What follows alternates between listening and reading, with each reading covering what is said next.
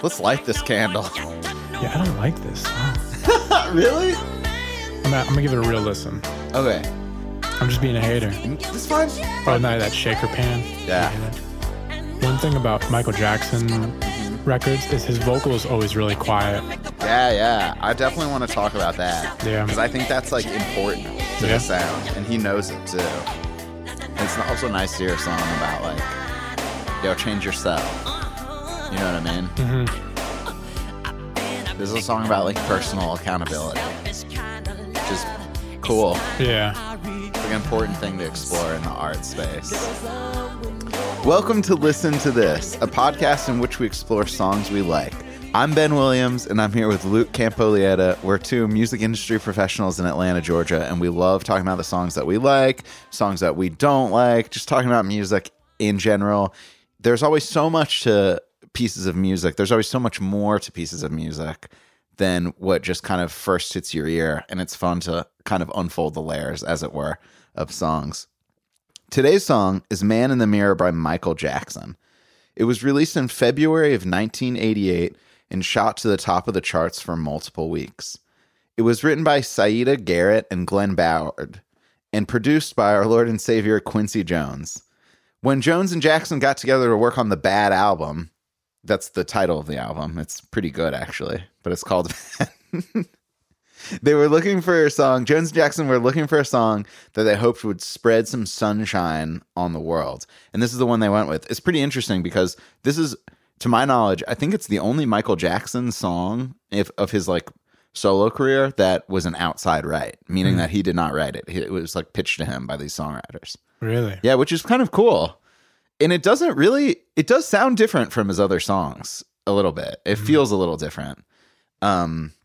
But it still like has like all the elements that like Michael Jackson fans love. Something that's really cool about this song is I found a lot of legit articles that from like Rolling Stone, Downbeat, like things like that said that they like cite this song as like containing one of the greatest key changes in the history of popular music.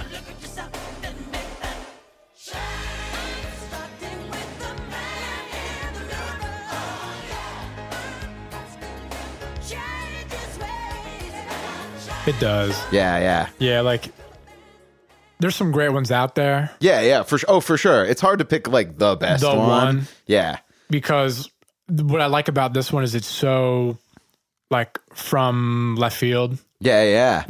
Like the other, like obviously like the Beyonce Love on Top. Yeah. Those key changes at the end are incredible. Yeah. But it's like after you do one or two of them, it's like, okay, the pattern and you know what's coming. Also, she like took that from Stevie Wonder, Golden Lady. True. It's like that, like he got there first, as That's always. True. But those are great ones. Yeah, because those are like key changes for the sake of like showing off a little bit. I mean that in a good way. Yeah, they're running off in a good way. It's like a virtuistic key change where it's like, look at my control. Right. Whereas this one is like more emotional. It's like at the apex of the song emotionally. It's like, let's just go. Like, let's inspire the people. Yeah, I mean the song, like the thing about this song when I listen to it is it's very linear, like from verse to chorus, back to verse, back to chorus. There's not like a huge dynamic change. Yeah. But then when this key change happens and then the big backgrounds come in, it's like there's the dynamic change. Yeah, it's like that's like the moment of the song. That's the moment. Which is like, I think that's cool. I feel like I really like this form. I don't know exactly what it's called, but where it's just kind of like regular song form and then has like a longer outro section that is almost like it's weird because it's the outro, but it's almost like an overture in the sense that it like contains elements from the other parts of the composition. I really like this song form. Yeah.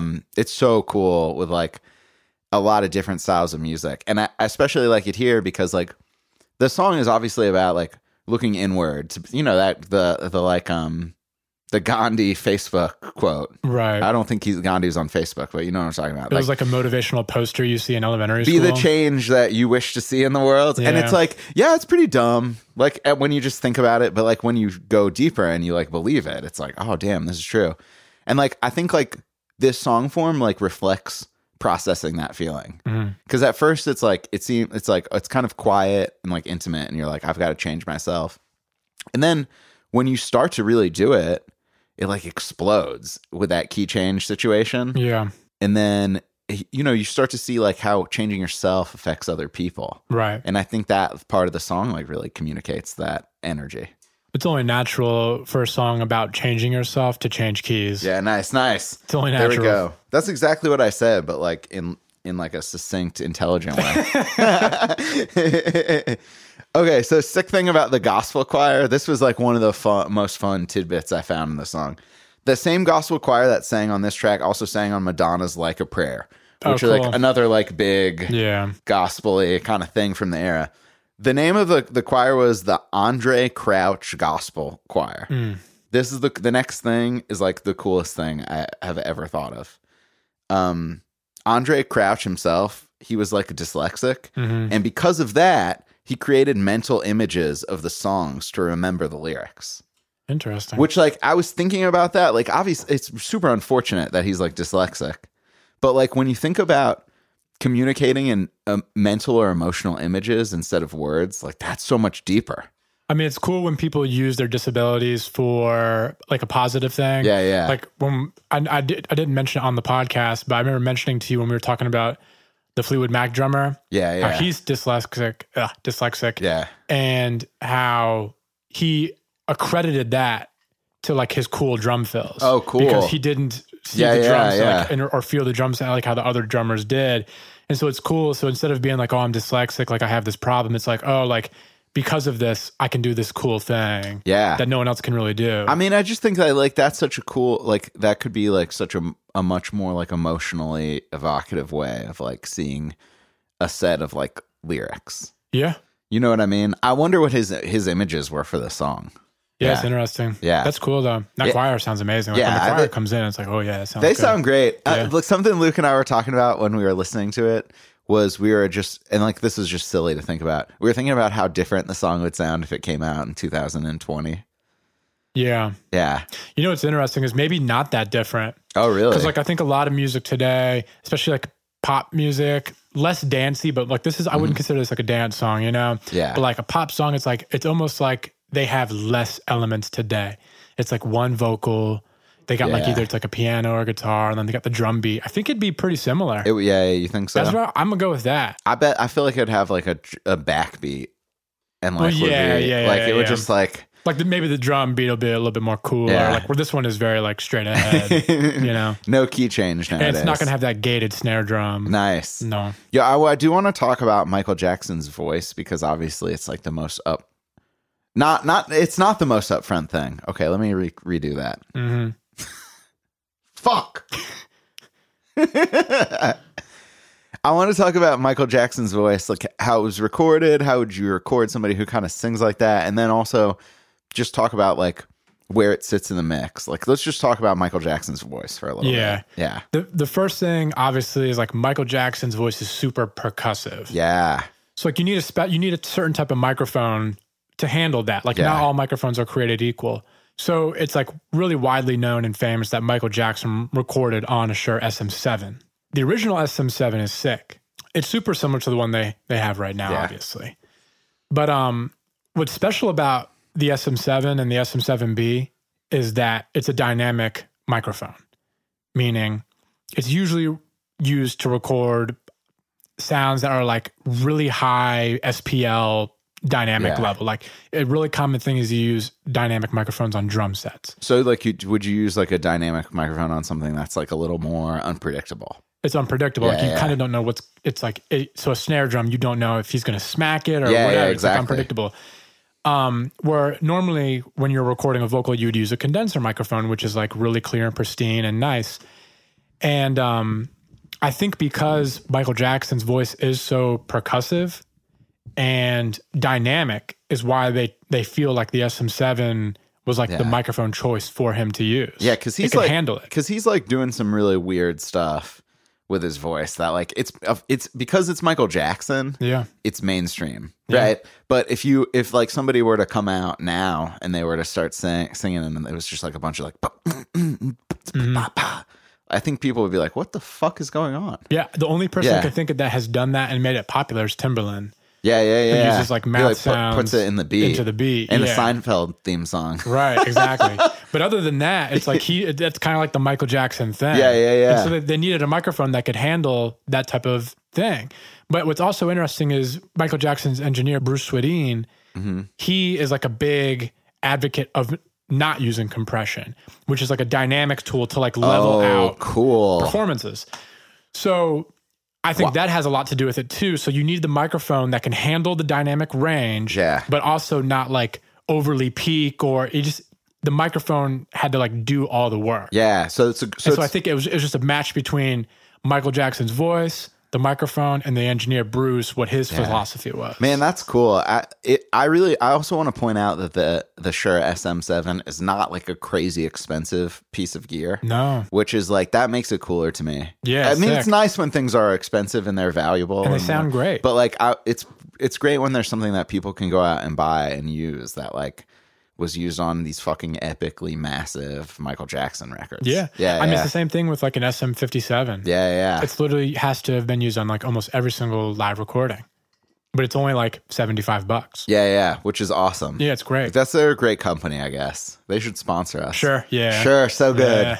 Not as good as Natty Light. If they made a mic, that would be what Michael Jackson would I think if we just start tagging them in everything we do, maybe someone in their department will find it. You know? Man, I want to talk also about like Michael Jackson's voice, like where it sits in the mix of a song, because I think this is like super fascinating. It's so interesting to listen to Michael Jackson songs and listen to how the vocal sits in relationship to all the musical elements, especially in today's music where the vocal is really, really out front and is like the most dominant thing. Michael Jackson, his voice is tucked in the song, where it's like sometimes almost too quiet for me, and obviously it's a stylistic choice. Yeah.